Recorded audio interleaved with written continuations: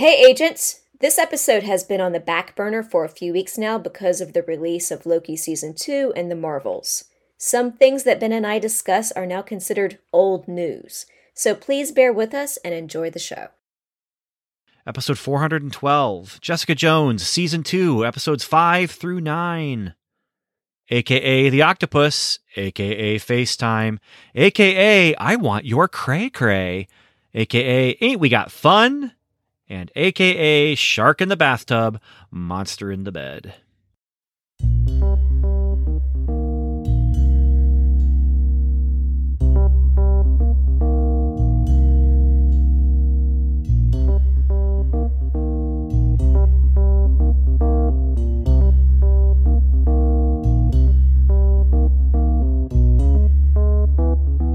Welcome to Level 7,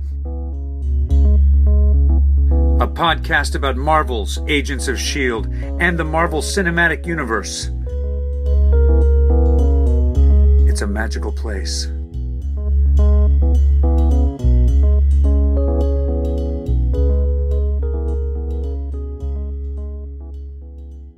Hello, everyone, and welcome back to another episode of Welcome to Level 7. I am Ben Avery, and I am a Marvel fan. I am a Marvel podcaster. I am actually a Marvel comic writer at one point. But I am not alone. I am here with my friend Samantha. Hi, and Ben, you know what? I'm just going to say, you're a Marvel super fan. I mean, kind of. Yeah, I mean, you're a fan of the comic books, you have your own podcast, you were a writer for Marvel at one point. And yeah, let's just say that. Here's why I would hesitate to say that. It's Why? because there are super fans who are much, much deeper into it than I am, for sure, and who know more off the top of their head. And, you know, I'm not going to put the label super on myself. Okay. But you know what'd be wild? What? If they did something that was based on something that you wrote. Well, they might, but because what I wrote was, I didn't write for any of the superheroes. It was the Hedge Knight. It was the George R.R. Martin that's adaptation. right. And so I didn't get the job by going to Marvel to get the job. I got the job with Marvel because I'd already done the first book and Marvel bought it. And so, yeah. Oh, you can do that? Yeah, so they bought the contract is what happened. So I had a studio that I was working for that we did the first Hedge Knight book with, and then we did that with Devil's Due and Image.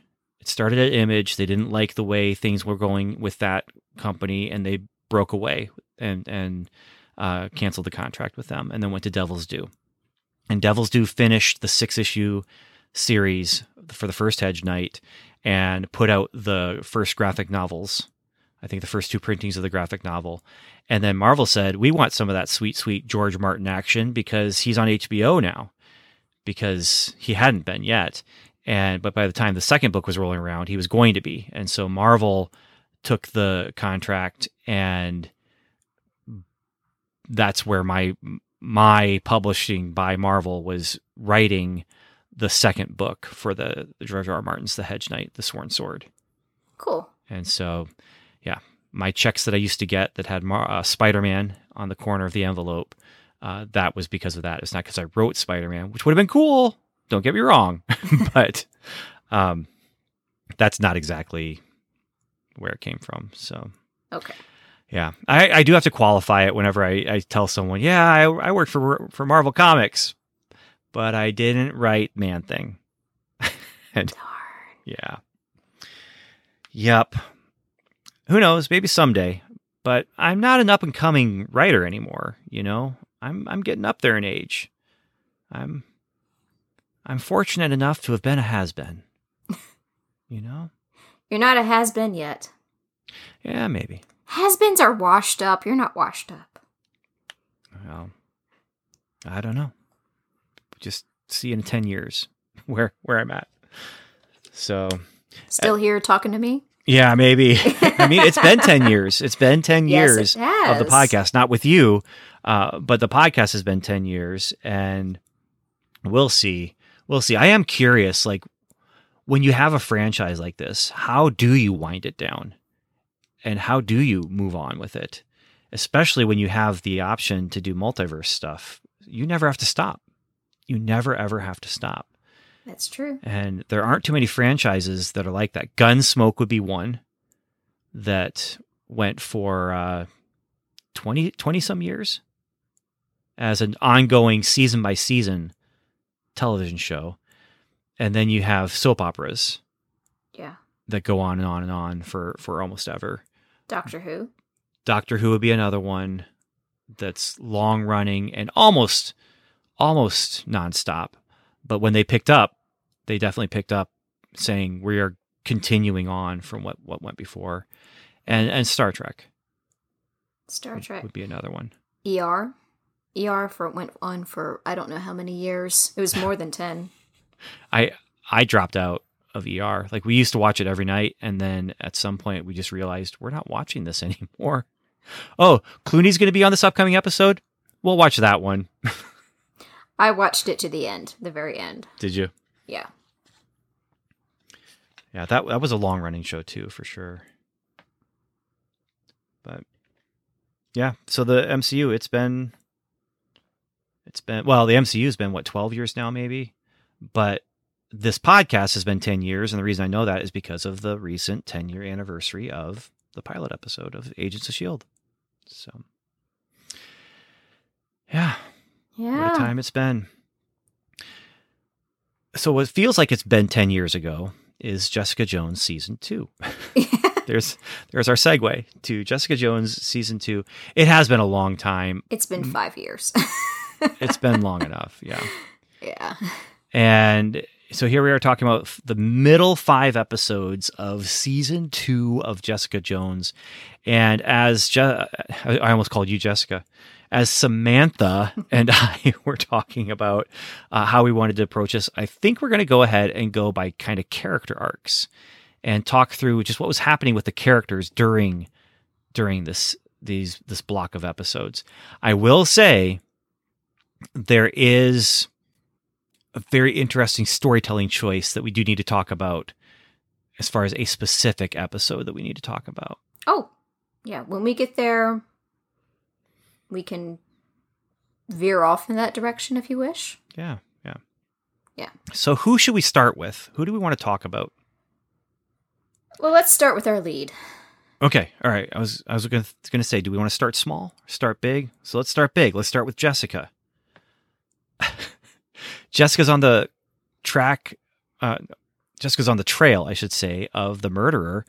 And it turns out the murderer is her mom.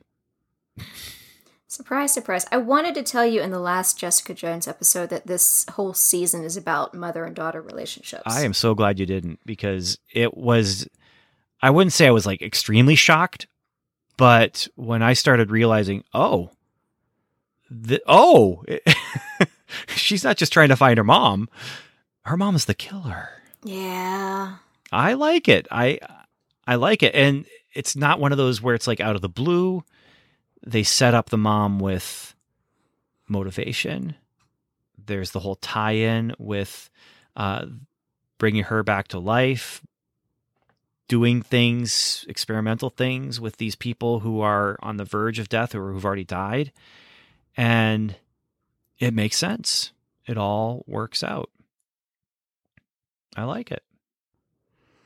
Yeah, and if you go back to episodes 1 through 4, there you see Dorothy featured a little bit more, and you start to understand a little bit more about her relationship with Trish.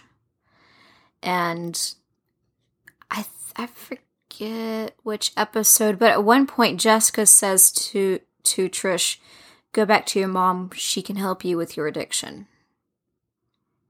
And despite how much Jessica dislikes Dorothy, I like that she's confident enough that Dorothy will get Trish back into rehab. Relationships are weird things. Yeah. They are. And it is interesting. Here's another thing. I like and I appreciate that they're going here with just, it's almost a family triangle. It's not a love triangle, but it's a family triangle where you have Jessica and the two moms that she has, her adopted mom and her real mom. But then, so you have that relationship for Jessica going on, but then you also have the whole thing with Trish and her mom going on. And then you have the mom from, which episode was it? I think it was the 5th one, the shark in the bathtub, monster in the bed, where the new super for the building, his wife goes and basically kidnaps his their ex-wife. child.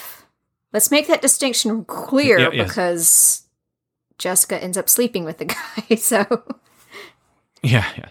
The point is, there's a lot of stuff about kids and moms throughout this, and I won't say it never gets explored, but daddy issues gets explored a lot more in fiction, I feel, than mommy. Yeah, I have to agree. Yeah.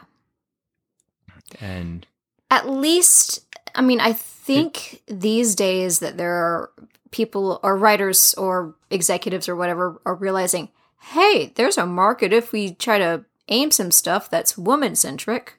And it ticks me off because it seems like they keep discovering and rediscovering this a lot over the past few years, that that you can actually have a large draw with a female-centric character.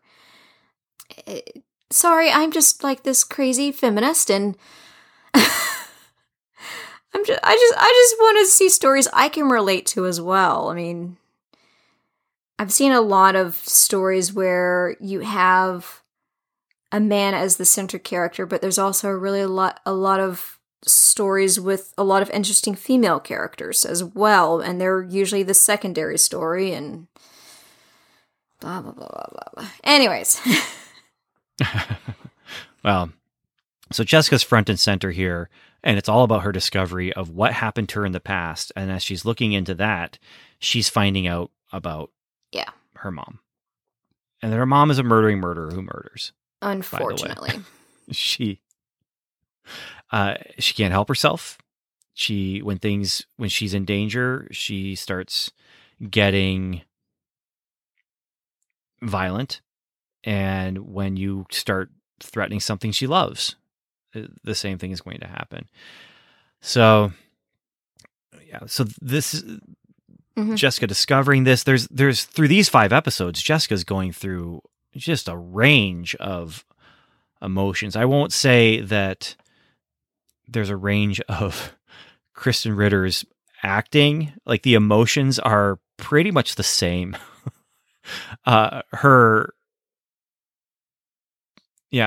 She's got that just air of, I'm annoyed with the world, because she's annoyed with the world. And and so she's kind of, trying to navigate what should be and could be a high emotion experience, but she's also trying to keep control and not let the emotions take control of her. Well, not necessarily entirely that emotion. I also saw a lot of emotion about, here's something that can be good for me, and I'm afraid to take it or I'm afraid to feel it because I don't feel worthy to feel it. There's a lot of that there, and that's a very common problem amongst addicts. Well, and that's something that I'd written down about Jessica, is that she actually starts, my actual note was, Jessica starts learning from Trinity. Jerry. But Hogarth, when she's talking to Jessica, she's like, don't do this alone. You can't do it alone. I know. And Jessica actually does start kind of reaching out for help, and does start trying to be more open with her friends, and realizes that if I go this alone, it's not going to be as successful. But I was thinking the relationship with the super, not the superhero, not Superman, just the building super. Superintendent, that's the word. Oh, what's his name? that's a potential good thing that she could take if she wished, but the night or the morning after she slept with him, I saw a lot of, I'm trying to reel and trying to escape from this situation, even though there's clearly some chemistry between them. She's trying to escape. She doesn't know what to do with that beautiful painting he painted for her. Obviously, there are strong feelings there, but she doesn't know what to do with it, so she does the only thing which she knows how to do, which is to try to escape the situation and then get drunk. Yeah. Push it away and run away. Yeah. Now, we do get some background when we get to AKA I Want Your Cray Cray, where she does have a relationship with someone and he takes advantage of it.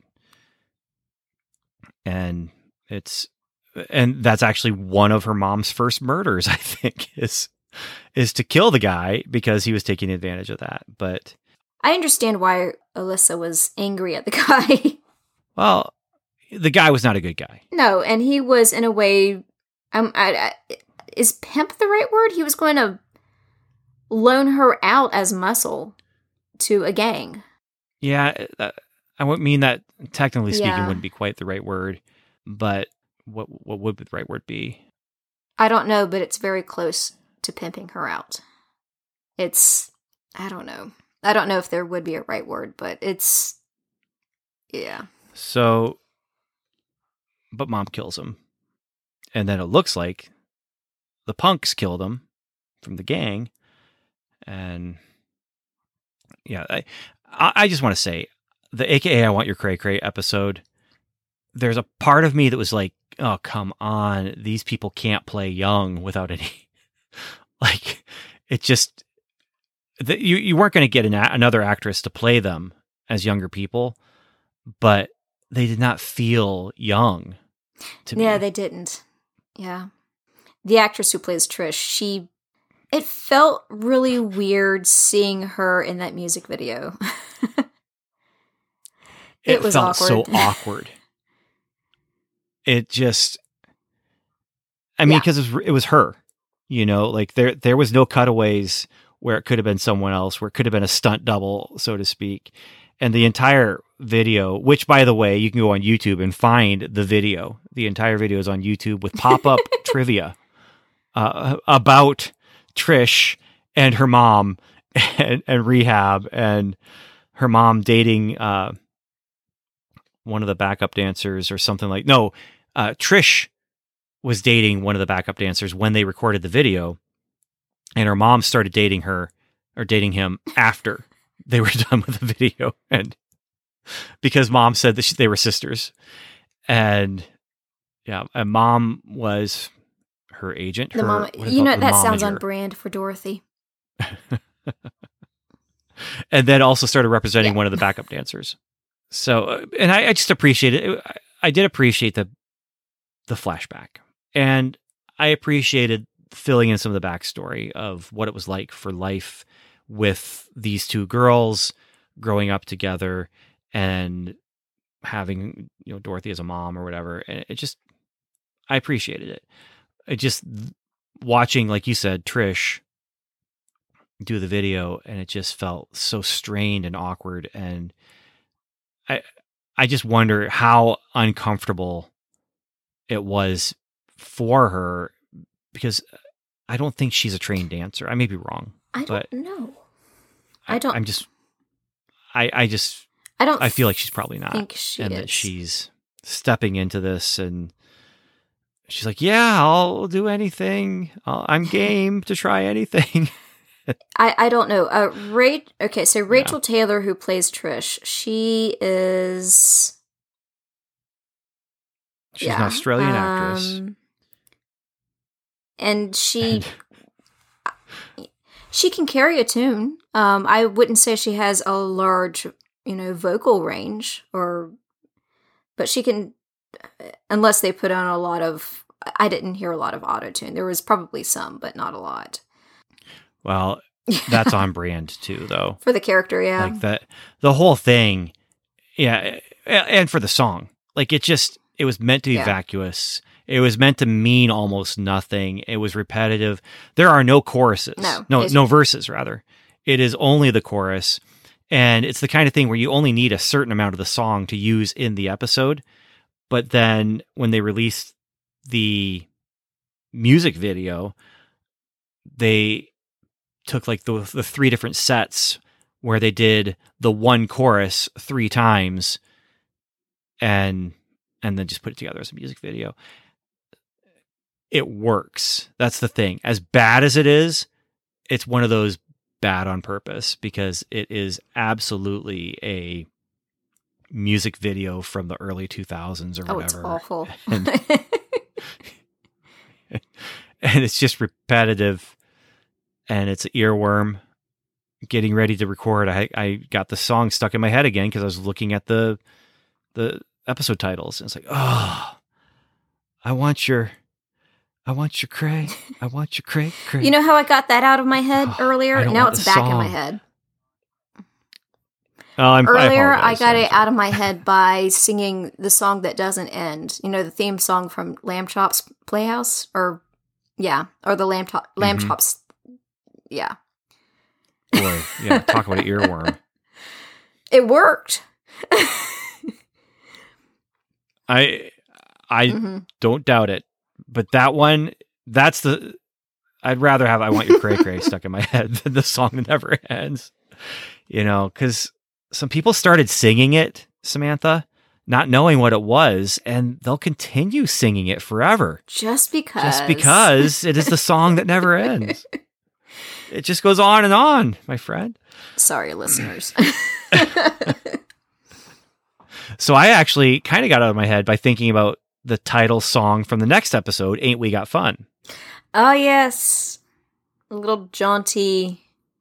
In the morning, in the evening, ain't we got fun? Yeah. What would you call it? A ragtime? I don't know. Or is that jazz era? When it's on the when Alyssa is playing it on the piano, it sounds very ragtime. It is very ragtime. According to Wikipedia, it is a popular foxtrot from 1921. Okay. Then it's a foxtrot. I guess so. I don't know exactly what that means. Exactly, but a foxtrot, it's an upbeat ballroom dancing style. Okay. Yeah. All right. I just remember hearing that on commercials growing up. I think in some cartoons even. I imagine that there was some sort of Bugs Bunny cartoon or something that probably would have had that song. It's now in public domain. Okay. So that's probably why they used it in this episode. And I Want Your Cray Cray was written for this. So. Yeah, I wonder how much money they made off of that song. Well, it's ad supported on YouTube, maybe. Yeah. So, I mean, obviously Jessica's character arc is not finished here, but her arc here allows her to open up with the super, and the super comes to her and asks for help after she kind of pushes him away, and she helps. She finds the bus that his ex-wife is trying to take the son on, and Mom helps her.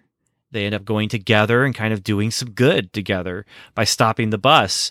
And at first when I was watching it, I was just like, there is no way. I believe with their strength, they can hold on to that bus, but there's no way that the friction of their boots is enough to make the bus stop. And then I realized, they're actually lifting the back of the bus up. So yeah, that would do it. it doesn't have the bus doesn't have any traction. And so they're able to stop it that way. And then are those buses front-wheel drive, back-wheel drive, or all-wheel drive? I'm going to guess front-wheel drive. Okay. But hey, it's a TV show. Yeah. You know, you just got to say to yourself, it's just a show. I should really just relax. Yeah. I was just wondering, because I'm sure if you talk to some physicists, they could probably calculate how strong the two women are together. Yeah. I still, if it's front-wheel drive, then their feet on the road would not be enough friction. They could hold it I don't have any doubt about that from their fictional powerful strength. But yeah, it's a step too far. It is, because if it's front-wheel drive, then that means all the power is still in the front. So right, yeah, it's a bridge too far. Yeah, a little bit. If they were, but then they were lifting it up, and I did like the bus driver was like, "You were back there? Did you see?" No, I didn't. Your brakes, or something must be wrong with your brakes, or something like that. And then her mom's like, "You really don't drive, do you?" Because Jessica knows nothing about cars. So yeah, so that's kind of Jessica's arc. The more interesting arc to me with all this is Trish's, and the rehab, and the boyfriend, and the proposal, and the rejection, and the addiction. Like, I don't know if they went into this just saying, "Hey, this is a story we want to tell about Trish," or if they went into this and the actress who plays Trish said, "I want more to do. I want more to do." But as far as a ensemble cast, there's a lot going on for our other characters, and not just for Jessica. We've got Trish has a lot to do here, and there's a lot of range there. And because Trish is just a more emotional character in the first place, there's a lot more room for her to be the hopeless addict who's run out of her inhaler stuff, to be the, having to deal with, I don't want this marriage. I don't want this radio show. She gets her, "I'm mad as hell and I'm not going to take it anymore" moment on her radio show. Yeah. And there's some good stuff for her as she's going through basically trying to figure out who she is still. That's what I'm getting from Trish, is she is still working out identity issues. Who am I? What am I going to do with my life? How am I going to make an impact on this world? 'Cause she does. She wants to help. She likes having power, but she wants to use the power, and she's looking for places to use the power when she's using that inhaler. She's looking for crime fighting, basically. And it's almost as if she's saying, "I want to be like Jessica." Yeah, I do appreciate that they're trying to find, that they have Trish trying to find her own identity. Because think about what she did when she was a kid. She was a child actress. And the reason she was a child actress, or that's the reason why a lot of people become child actors or actresses, is because their parents pushed them into it. Yeah. And the reason the parents pushed them in is because they couldn't make it themselves as actors, or they're looking for attention by getting their child attention. And it's usually not always a healthy relationship. Very rarely do you meet someone who, after they get out of that child actor stage, still have a strong relationship with their parents. Yeah, I guess the one thing I would say to that is that it happens a lot, for sure. Yeah. But it also is it's one of those, like when we were expecting our kids, all of our pregnancies that we had for all 5 of the kids went well. And there's not a lot of like real shocking stories to be told about what happened with the birth of our children. But when you're expecting and you're talking to other people, anyone who has any kind of horror story, they're going to tell it. And you're going to hear it. Or it's going to be like, "It was bliss. It was blah, blah, blah. It was beautiful." Or it's, "Oh, you would not believe what happened. And for 3 days, blah, blah, blah, blah, blah." And I think it's something similar here, where the big stories, the explosive stories about the parents who spent all the money, or the parents who were borderline abusive, or the parents who were abusive, those are the stories that are memorable and are going to get told. And I do think that there are some, because I actually know one family, the child actors in that family weren't successful, but they went and tried to do the pilot season. They went to Oakwood Inn, or not Oakwood, was it Oakwood Inn? Oakwood Apartments, whatever it was. And they stayed there. And so Oakwood Apartments is this apartment complex. I actually lived there for a semester as a college student, not as a child actor, but where a lot of families will go and stay temporarily, like 3 months or whatever, to try and get their children into as many cattle calls as they can. And this family is very loving family. And I don't know whose idea it was to go, but the 2 years that I knew them, they went to California for those 3 months to go and stay in Oakwood Apartments. And there's actually a fascinating documentary about Oakwood Apartments out there. I can look up what it is, but it's fascinating and sad, because you do have parents who are, they're hinging and hooking their hopes on their children doing this thing. And so even as positive as a family may be, there is absolutely some negative. I mean, because you're setting your child up for, it's called the Hollywood complex. That's what it is. And it's on Prime. Okay. You're setting your child up for rejection, because there's only so many parts out there, and there's only so many kids who are going to fit the part. And it's sad. Yeah. And I can think of one family where the parents and children definitely had a healthy relationship, even when the children were acting. Ron Howard's family. Even Ron and his brother, I can't remember his brother's name right now. I can't either, but I just watched the Carbonite Maneuver, which is the Star Trek episode that he was in. And then he's in all his brother's Clint movies. Howard. Okay. Yeah. Clint. Yeah. Yeah. Because I heard I think it may have been Inside of You podcast with Ron Howard. And Ron Howard talks about how he and Clint begged their father to write a book about how to be a good child actor parent and how to get them through that process in a very healthy way. And his dad never did it. And I wish he did, because I'm sure that there are lots of parents out there that would love to use that as a resource.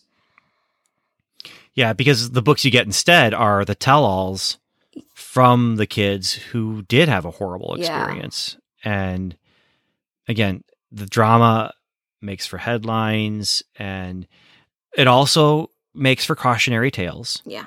So it's what's her name from iCarly? Oh, Jenny Magruder? Yeah, I read her. Well, I listened to the audiobook, which she read. Yeah, my wife did as well, and it was. Oh. I read some articles before her book came out, and I was just like, oh my goodness, we're watching this show with my kids on Netflix or whatever it was on, and I was like, oh my word, she was going through so much behind the scenes during this time that we're watching her on the screen, and she's not proud of it. Like, that's the thing, is she looks back at that and doesn't see any good there. And part of me is like, well, is there any good there? I mean, she got people laughing, but at what cost to her? I did see her on the Drew Barrymore show, which was a very interesting interview, because Drew Barrymore went through a very similar situation with her mom. So it became more of a therapy session that we were invited to watch. And what did you say? Jenny? Yeah, she was like, I don't know if I can have kids. And there's Drew Barrymore, and she has a couple kids, and she's like, when you're ready, I'm sure you'll be a fantastic mom, because you'll know what not to do. and you'll want the best for your kids, and you'll want to have them be happy. So you would be a good mom. You just need to, if that's what you want to do, you just need to, work through your issues. And I was like, I think these two need to become really great friends. All right. So we're just going on rabbit trails after rabbit trails here. And I think it comes back to, as much as I'm enjoying this show, I wasn't really looking forward to recording about it. And I don't know if it's because of the way we're doing it, where we're doing 4 episodes at a time. It's just a lot to cover, and we're just trying to play catch up. That's all. Yeah. And so we've talked about iCarly now. We can check that off your bingo card. Definitely, we got the Star Trek off the bingo card. Yeah, we did get Star Trek in there. That did. Yeah. But yeah, so Trish's character arc, I appreciate it. I like it. I think it's interesting. It does get into some Me Too stuff as well, as she uses information against that one producer in those previous episodes, and they come back here, and then she and Malcolm. Oh my gosh. Get together. I was so angry at her. Like, I don't normally get like personally involved with my anger where I'm mad at a character but pushing him into taking the inhaler. This is a man who is fighting addiction, and he knows it. And she knows it. And he wants to. And she gets him to do this, and he takes it and realizes, I just took drugs. Like I've broken my sobriety. Sobriety. Yeah. That's it. I've broken my sobriety, and runs away from her. And it's just, And it's not just that she used him for sex too. And there's that too. Yeah. But, and then I think actually, in a way, it was like a step up to talking him into using the drugs. It just, she was an addict looking for someone to share it with. And then you, with the context of the I Want Your Cray Cray, where you realize she was an addict back then. I mean, you kind of already knew there had been some things dropped about that, but yeah. But there was a moment where young Jessica and young Trish are sitting on top of the building, and they just get in close to each other. They take each other's hand. I can't remember if I think it was Jessica who put her head on Trish's shoulder. It might have been the other way around, but it was really touching. Yeah. It was a really touching moment where they basically they both say, yeah, we're not okay, but we're together right now, and we're going to be okay. We're going to get okay. It was a really, really nice moment. And, I might have had a little lump in my throat, not just my Adam's apple, but. Yeah, that was a really sweet moment. And that's a callback to, did they sit on the roof and watch movies in season 1? Yes. Okay, I did not remember that, but I like that they have this moment, or they have this routine where they can find, if they have the time, be on the roof to watch the movie. And I also like that they know, no matter what happens between us, when we need each other, we're going to be there for each other. And they genuinely care about each other. Yeah. So I feel like this is the Trish Jessica dynamic. The first season, it was okay. It was fine. But this season, I feel like they really kind of hit their stride with it. And it's really working for me in this season. Yeah. So should we talk about Mom next? Not Dorothy, but Alyssa. I have a feeling we'll talk a bit about Dorothy too, because it's the Dorothy Trish relationship is actually an echo of Jessica and Alicia. Is it Alyssa? I've just been calling her Mom in my notes. Alyssa. So okay, yeah. But I think it is Alyssa. Yeah.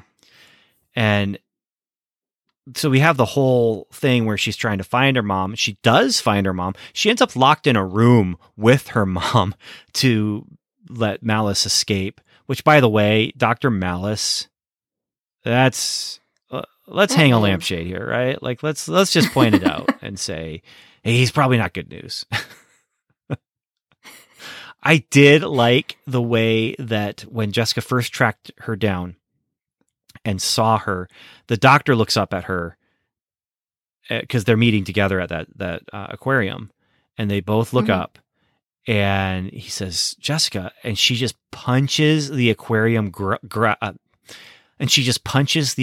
glass, and basically, I'm going to create a situation that people need to escape, and what are you going to do about it? And that way she's able to get away. But that was a cool moment. And then finding out that Malice loves her, but can't love her. But he's taking care of her, trying to keep her locked up. It reminds me of a werewolf kind of a situation. God, talk about codependency issues. Well, there's definitely issues going on there. Yeah. And then Jessica goes to turn her in and gives the address of where you can find her mom because she's the killer. And then she's like, I'm just going to take you with me, Mom, because I can't go that far right now. So they go home, and someone tries. Well, it's the rival detective. I can't remember his name. Price Chang. Yeah, he shoots, trying to shoot Mom, but hits Jessica instead. And then they drug him and they put him in their bathtub. And yeah, there's going to be trouble there. Oh, Price. He's an idiot. He pretty much is. Yeah. He pretty much is. He's a good detective, but not a great human being. And he's got the street smarts to be a detective, but not the street smarts to actually like function in society. Yeah. Especially in the Marvel universe where, there's super people. Look, if your best friend just got killed by someone, I mean, he's doing it right, though. He's shooting from across the street. He shouldn't have missed. It was bad luck that he hit the wrong person. But it's a long distance attack against someone who, if you're in close quarters with, you're going to die. Yeah. But he's no Punisher. No. No, he is not. And they did not try to frame him that way. We didn't follow the bullet into the victim. No, I feel like Punisher would from have... 2 miles away. Yeah, he would have been 2 miles away. Yeah. He would have. He would have done this a lot smarter. So I'm curious where they're going to go with this. Did you finish the season when it first came out? When it first came out, okay. Yes. Now I barely remember how it ends. Okay. But I will, next time we talk about Jessica Jones, I will have watched it at least twice. So I'm curious where this is going to go with Mom. But the whole superpower dynamic with the two of them, I like that as well. And then, again, going back to Jessica's reactions, just the anger that she had. The anger at her mom having been alive all this time and not telling her and not letting her know. And does it make sense? Yeah, it makes sense in a melodrama, superhero TV show kind of a way, because that's what people do. They keep secrets on TV. Yeah. Generally speaking, if you're going to keep a big secret like that, then you need to have a really good reason. And I feel like they gave the fictional really good reason. It works here. It works. Yeah. I do agree. I mean, I feel like in that moment where Alyssa saw Jessica pop open that fire hydrant for the kids, mm-hmm. and she had just come from killing the boyfriend, I feel like in that moment she made the right choice, that she didn't want to put Jessica in a situation where Jessica would get hurt. Yeah, or get corrupted. Yeah. By Alyssa, Yeah. And so, there's a lot of mommy stuff here, but there's also a lot of addiction and addiction metaphors, because this is her, like, kind of, well, I can't deal with my inner demons right now. And I want to keep my inner demons away from her, from my daughter. And of course, Jessica then gets her own addiction, but has a hard time getting drunk because she has super metabolism. Anything else about Alyssa? I feel bad for her. But at the same time, I'm like, woman, your lower brain is taking too much of the function in your head. I pity you. At the same time, you make terrible decisions. And people get hurt. And people get really hurt or die. Yeah. Which, depending on the person, more people are getting hurt because they have now experienced loss. And there's going to be consequences for that. Yeah. We talked a little bit about Malcolm, but Malcolm gets promoted to associate. That's right. Which feels like an office gag. You know, I'm the assistant. I'm the assistant district manager. No, you're the assistant to the district manager. But yeah, I like Malcolm. Man, he's just. You're glad to see him clean up. And, well, here, season 2, you like him because he's clean and he's focused and trying to stay clean up to a point. I mean, if you remember back when we first met him, he was a huge mess. He was. Yeah. He was. And he's great when he's clean. And this is very common with addicts. They're great when they're clean, but once they start using again or getting drunk again, then it's a mess. Which is sad. Yeah.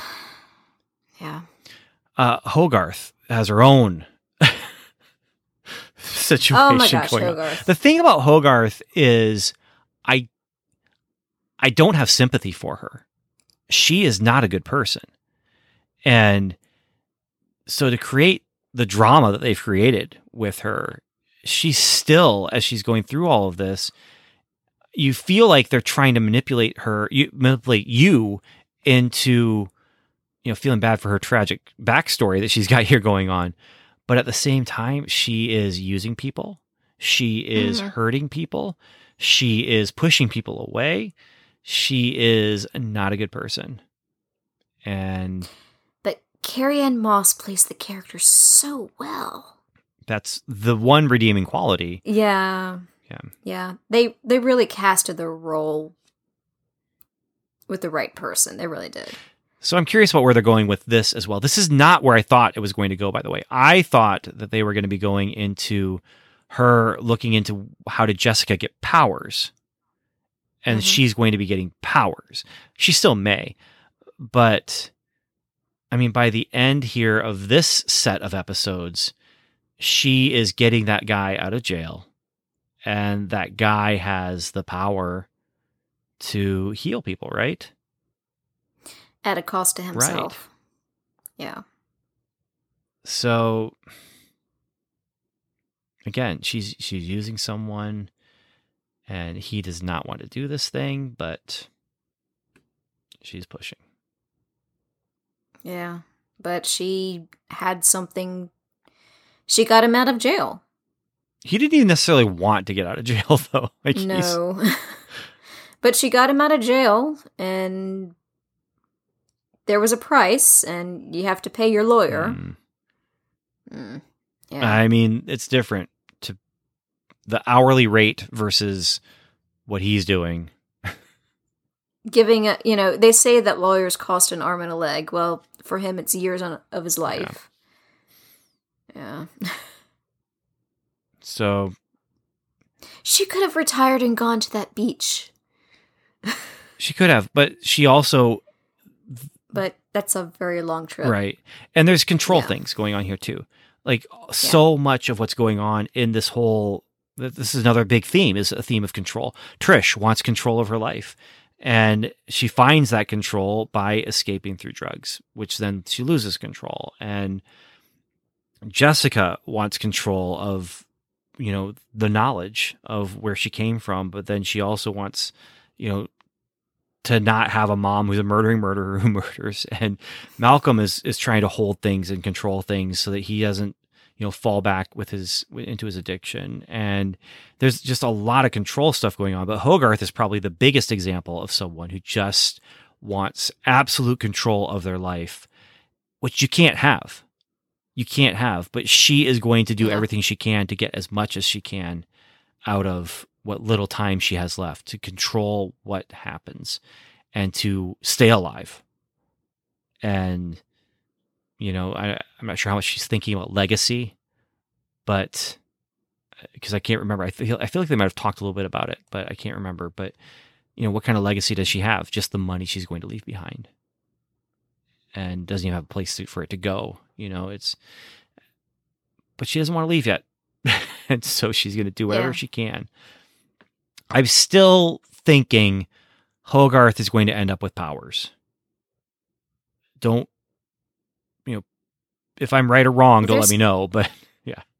There's a chance that the ALS may come back, that this cure didn't work. Mm. I mean, it may work for a while, but she might find that the ALS comes back again later. Because her body's just predisposed to doing that. And yeah. That'd be interesting. She's not a superhero. She's almost a supervillain. Yeah. She's going to be one soon. Maybe season 3. Yeah. And maybe Trish will be a supervillain too. Yeah. And then there's Inez, who is just another hot mess. Who is that?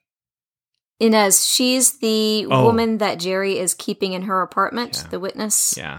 The IGH at witness, because she was the nurse. And now she's homeless. And now she has a home and clothes, but it's not much a better life. She's shacking up with Jerry for the moment. That's not better life. We'll see how that goes. I mean, again, Hogarth, not a good person. She uses, abuses, drains, and then discards.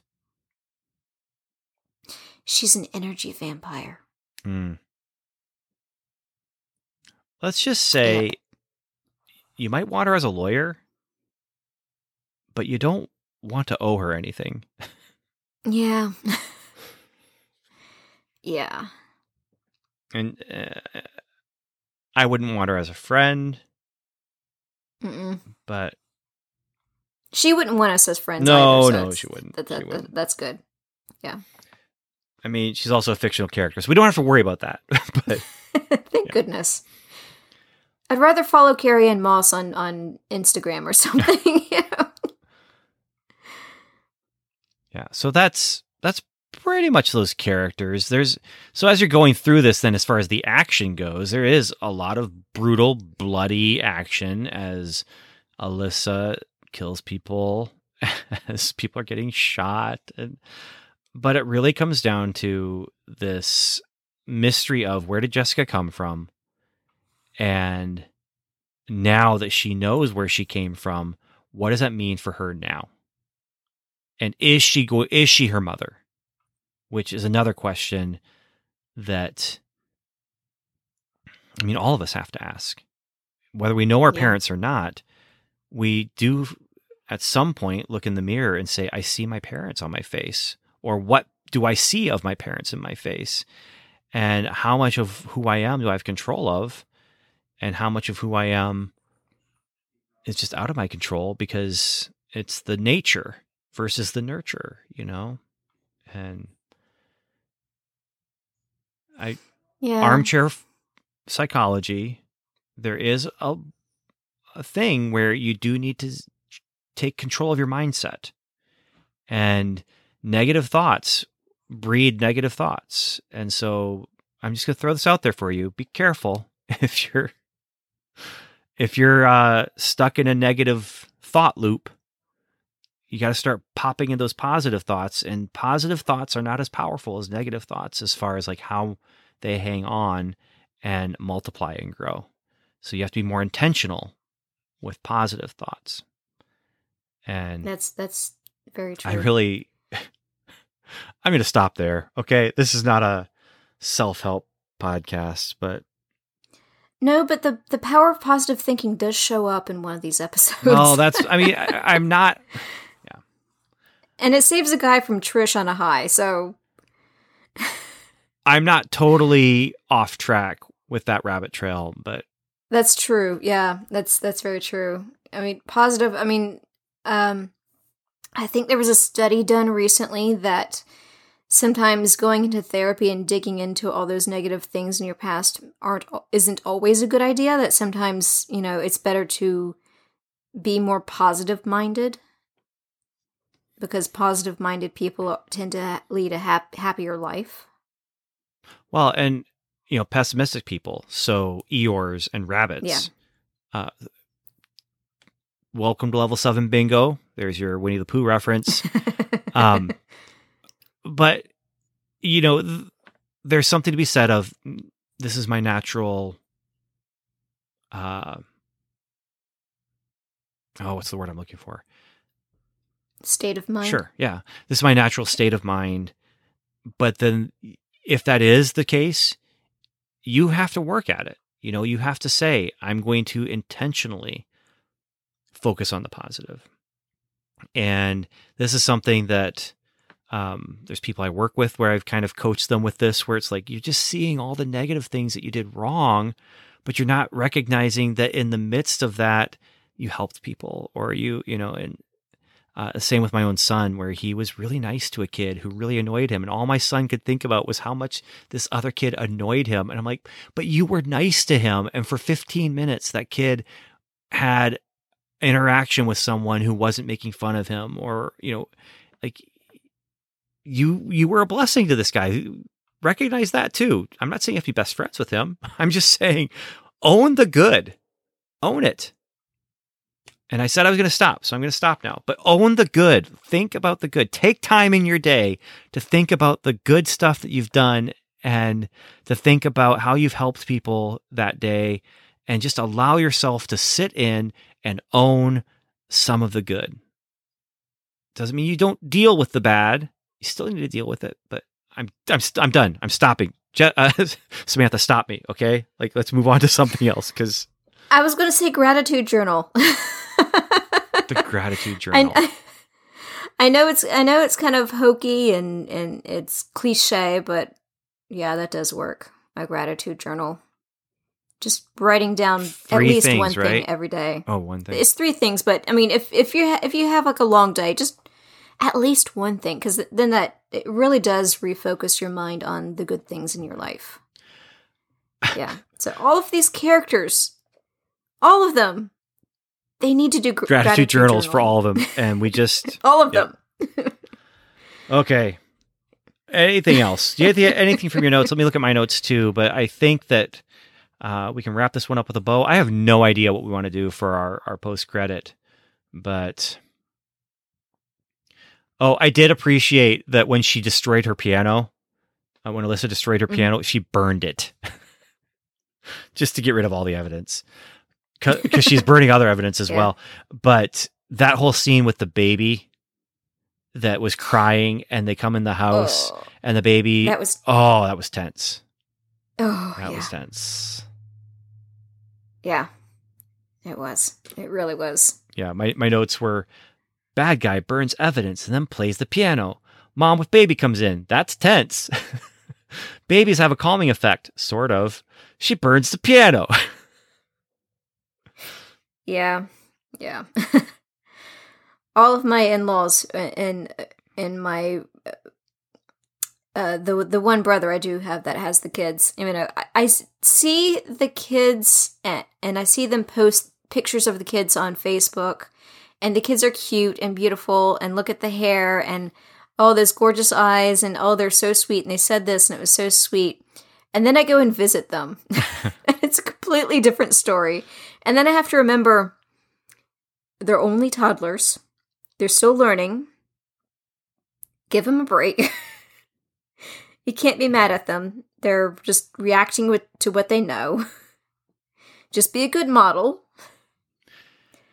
Yeah.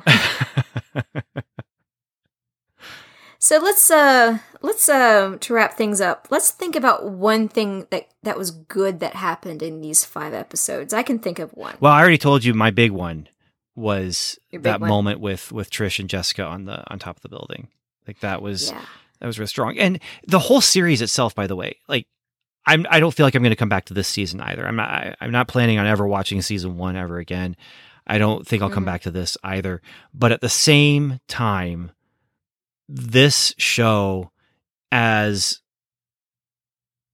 negative as it can be, because your main protagonist, has a chip on her shoulder, and it's a pretty big one.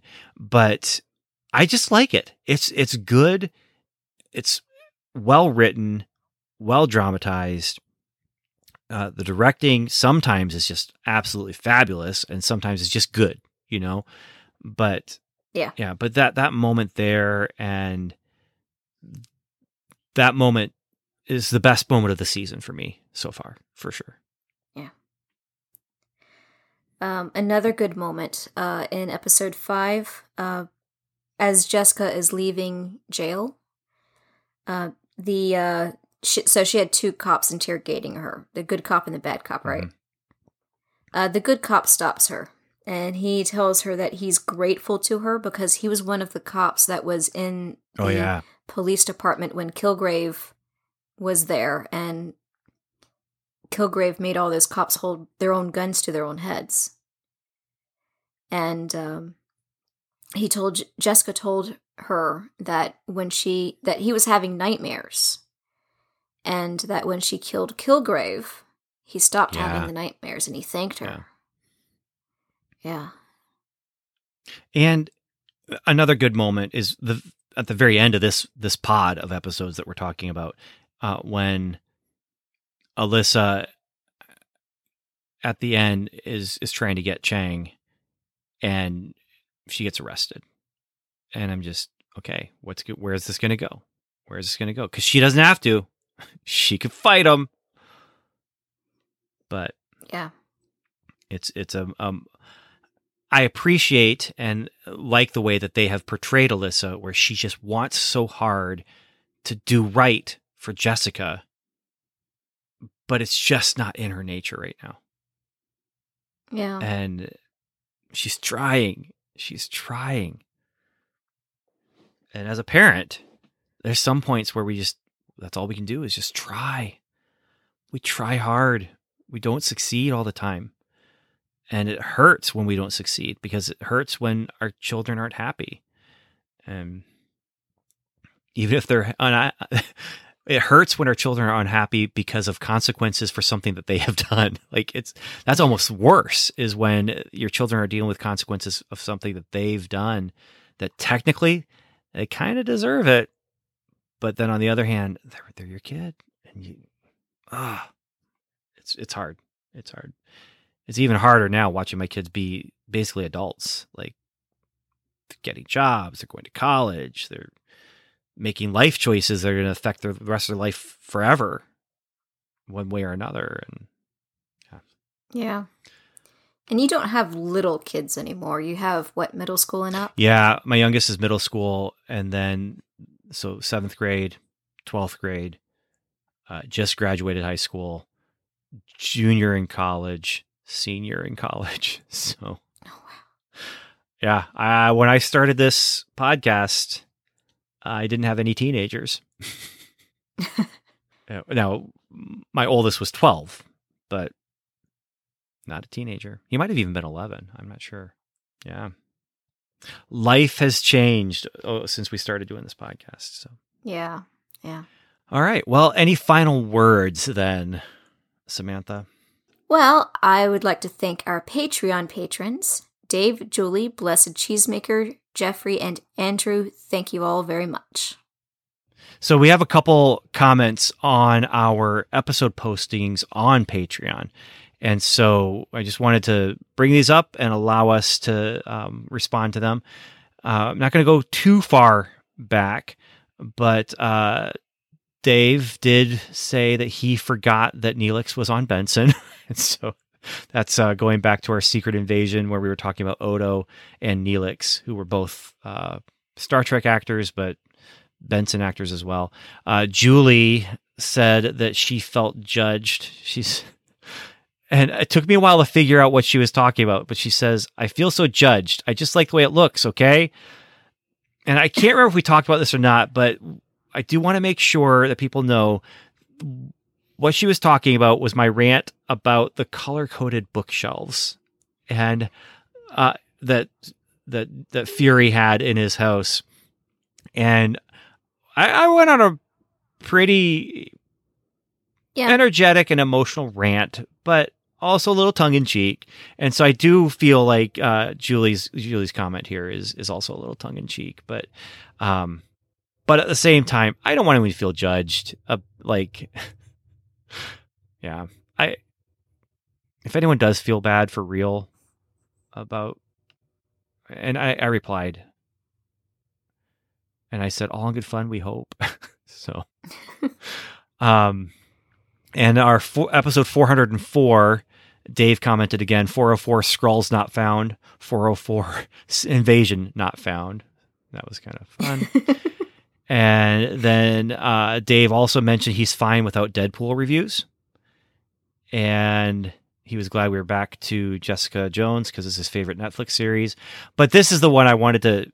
This is what actually made me remember we had comments to read from our Patreon patrons. And that is with our I Am Groot Season 2 episode. Dave says, in space, no one can hear ice scream. Which goes back to the ice cream truck, the space ice cream truck that Groot destroyed. Yeah. So, yeah. But all that to say, hey, Patreon patrons, thank you so much. We appreciate you, appreciate your help in keeping things going, keeping the lights on, so to speak. And anyone who would like to support the podcast, if you're getting any kind of positive out of this podcast at all, we would really appreciate you just dropping a line. You can, do any of the number of ways during the end credits, but patreon.com/welcome to level 7. The 7 is spelled out. If you go there, there are 2 tiers or 3 tiers you can do. There's $1 a month, $3 a month, and $7 a month. And not that I expect that many people to do the $7 a month, but come on, it's welcome to level 7. We had to put that up there, right? But $1 a month, $3 a month, $7 a month, they all get you access to early release episodes and uncut episodes. So before Samantha takes a scalpel to the episode, which means you get conversation before recording, conversation after. I shouldn't say before recording. Conversations before official episode stuff starts happening. And also rabbit trails that get cut out and stuff like that. But that's just a way to say thank you for supporting the podcast. And supporting the podcast just allows us to get Samantha a new mic, get me a new mic. I'm going to have to be getting a new mic soon myself and do the things that need to be done to pay for the podcast to exist. So those Patreons who are supporting right now, thank you so much. Those of you who are not supporting right now, thank you for listening. And you can also leave reviews. That's another way to help podcasts. But yeah, thank you for listening. And we want to hear from you. We want to hear from you. We want to hear about what you think about what we're talking about. So Jessica Jones, how do you feel about it? Loki is coming up. We'll be talking about every single episode on those Thursdays and Fridays when those episodes start showing up in your Disney Plus subscription. Send us an email, studioavery@gmail.com. That's the email address that you can contact. You can also, the phone number for leaving a voicemail is in the end credits here. And we want to hear from you about where you think things are going and what you're liking about Loki, the season 2, what you're not liking about Loki season 2. We want to hear from you. No matter how sane and reasonable it might be, we want to hear that. We want that. We definitely want sane and reasonable. But maybe you have some crazy ideas. You know what? We want that too. I want your Cray. I want your Cray.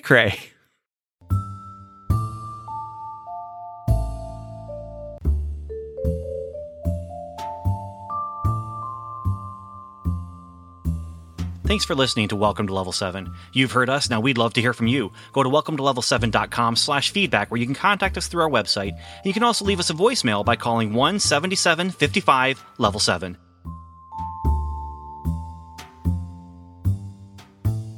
You can also join the lively conversation going on at facebook.com/welcome to level 7 or connect with us on Twitter where we're level 7 pod. And remember, the 7 is spelled out. Our theme music is I Knew a Guy and On the Ground by Kevin MacLeod at incomtech.com, licensed under the Creative Commons license.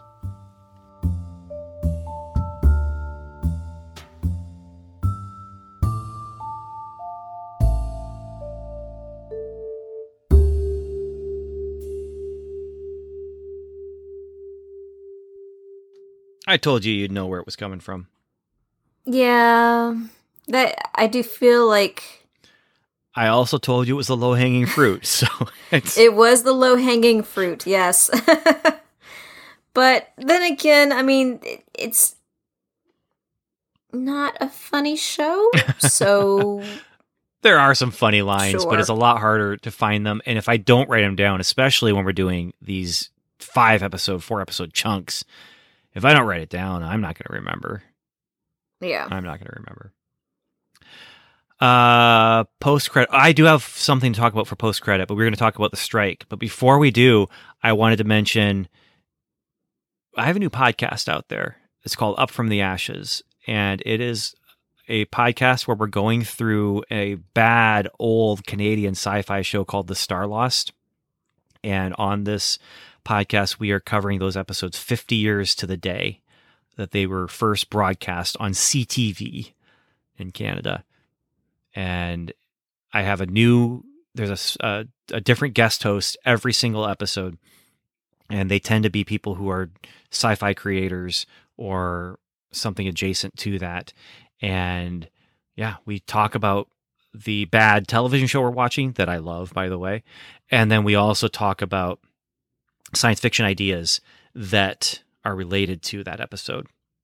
So we talked about time dilation in the most recent episode. We talked about generation ships. I mean, it just the show, they were trying to do big things with the show.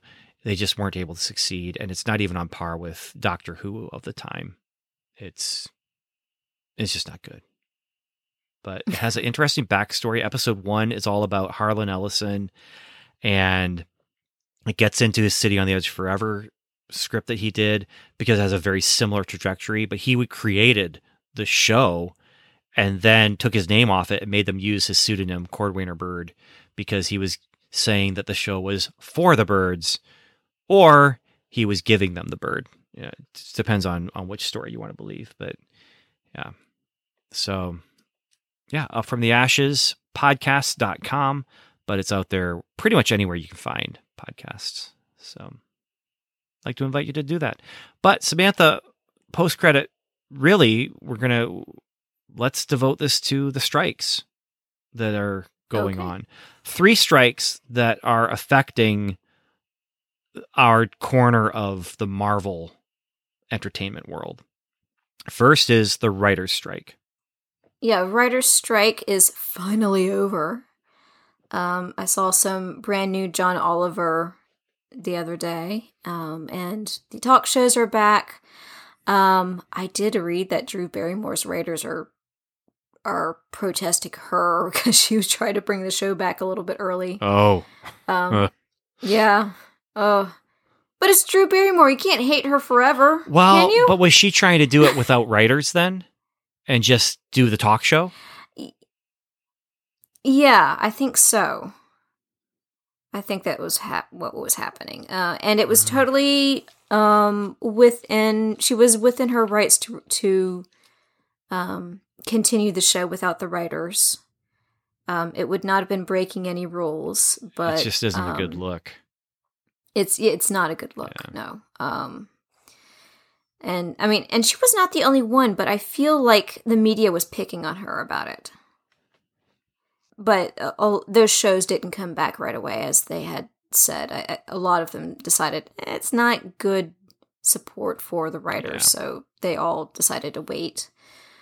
So that's the writer's strike. It's basically done, which means that production on the pre-production side of things is going to be able to start picking up again. It's going to take a little while to get back in the rhythm and to figure out what they want to do now.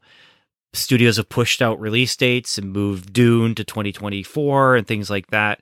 But this does get them back on track with that. And hopefully, I haven't looked at any of the terms that they came up with, but hopefully it is something that the writers are going to be able to look at and say, yes, we got what we wanted and it's fair. Yeah. I don't think they've been published yet. I don't think that it's been published because I think it's towards the end of the guild process for voting on the terms. Okay. But from what I understand, that they did get a lot for what they were asking for. Good. Like, I don't know if they got good raises, but they did get some raises. There were some rules set up around AI usage, that kind of thing. And I believe because the writers, that the studios wanted to focus on the writers first, because you need to have the scripts before you can have the filming.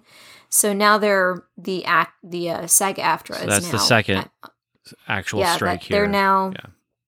Yeah, they're now back they're now in negotiations with the studio CEOs.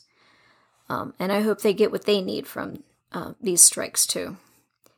So hopefully in 2 to 3 months, we'll start seeing new episodes for shows. Yeah, we'll see. Yeah. And then the third one, it's not an actual strike yet, but there is some people who are hopefully putting themselves in position where they have a little more power and could strike if they needed to. And that is the special effects houses, specifically ones who are working with Disney, right? Yes, they have unionized. The VFX houses under Disney have unionized. So, yay for them. I'm really proud for that they've done that. Because some of the conditions that they were working under were inhumane. They really were. And they needed to unionize. And I think that all VFX houses across the board should, or if they can. Yeah. Well, and that's the thing is, as far as unionizing, it does bring the potential of power needed to be able to stand up for these kind of things.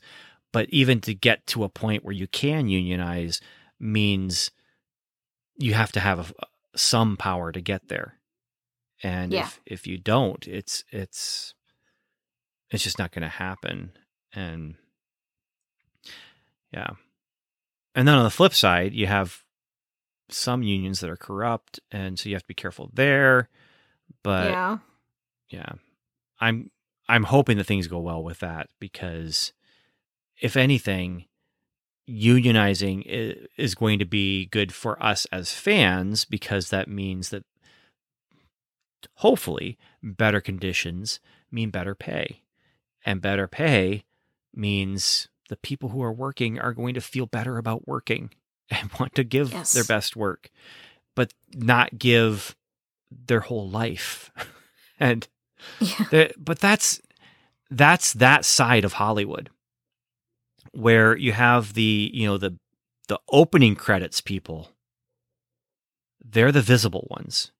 They're the director, the actor, the writer, the producer, and they're the ones who get the glory. And so when the writers and the actors are on strike, people are going to tend to be like, yeah, because it's so-and-so, I like them, and that kind of thing. But the people in the end credits, they're scrambling, they're just trying to work so they can, pay for their house. And if hopefully they're working at something that they love and paying for their house by doing something they love, but you can't pay for your house with love. You want to build your house with love, but you can't pay for it with love. Yeah. That was kind of dumb, but we're going to keep it in the podcast because it's the after credit. It's the after credit. We don't edit the after credit much at all. I wouldn't say anything goes in the after credit, but a lot, we get away with a lot more in the after credit, or at least I let a lot more mistakes slip in the after credit. We get away with more in the after credit because you allow more to happen in the after credit. When I was editing the episodes, I almost never edited the after credit unless one of us said something really cray, and I'm actually using that in vocabulary. What is going on with me? But if one of us would say something really just ridiculous, then I'd be like, I'm cutting that out. But it had to be pretty cray. Or when somebody is quoting a particular song that does not contain a curse word, and then this someone says the curse word when they should have been cut off. That wasn't post-credit, was it? That was during the episode. Yeah, that was during the episode. Yeah. That's a whole nother thing. That's a whole nother thing. Stuart. We love you. I'll take the blame. When he's not here, I'll take the blame. When he's here, I'm going to throw it back at him because, that's how I roll. I tease my friends. I kid because I love. Yes. I remember those episodes. I mean, with you and Daniel and... Whoops. We're going to edit that out? No, I'll keep it in just for fun. Right. Sorry, guys. I pressed the wrong thing when I was clicking. Yeah. Anyway. So I remember the episodes with you and Daniel, and you guys would tease each other, and, you'd call him Dandy Daniel Butcher, and he'd called you, I don't know, a crazy cray who crays. Or something His like big that. thing was I had not a romantic bone in my body. Oh, that's right. Yeah, you're the unromantic one. And yes. I was romantic. I can be romantic. I courted my wife romantically. She fell in love with me, so. Yeah. Anyway. My husband courted me with his awkwardness. But let's be fair. It was romantic awkwardness, wasn't it? It was really romantic. Yep. Well, he was really romantic. There were times. I mean, his proposal was really beautiful and good spot, and I could see it coming from 100 miles away, but I still loved it. Here's the thing: I don't know anything about your husband, but I know this. I guarantee this: that him pushing through the awkwardness was super romantic to you, wasn't it? Well, actually, I'm No? a little bit more awkward than him. Oh. He's silly, he's mischievous, but he's not mean. I'm still standing by my statement, even though I don't know him, and you've just said it's not true. But I'm putting my stake in the sand, and I don't know what that even means. But you know what? He can push through. He can confidently push through his awkwardness. Let's put it that way. Well, we need to shut this episode down. So thanks, Samantha, for spending time with me talking about Jessica Jones. Next episodes, we'll be talking about Loki. So it'll be a while before we get back to Jessica Jones for sure. Hopefully not another 5 years. And I'll own the blame there too. Own the good. Yeah.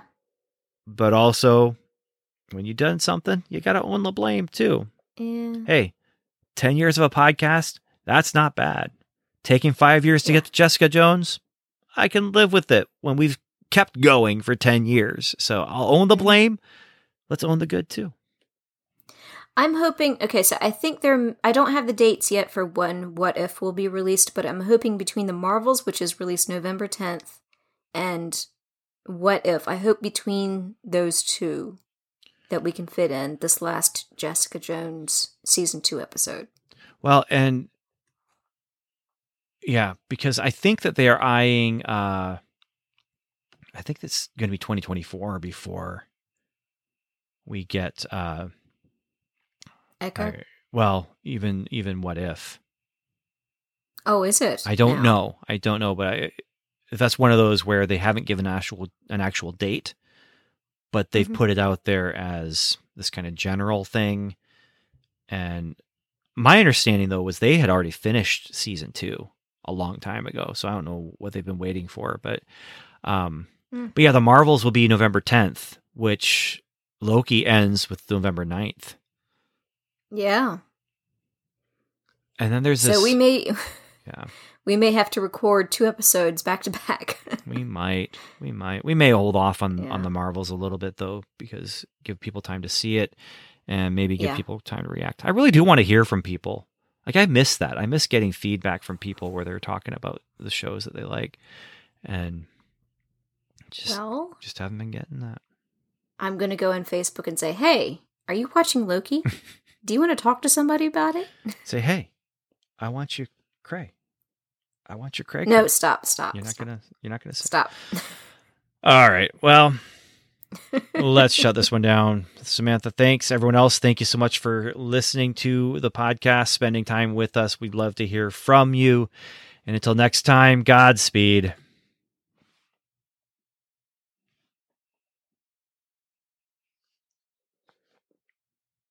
Did you press the button for the tag?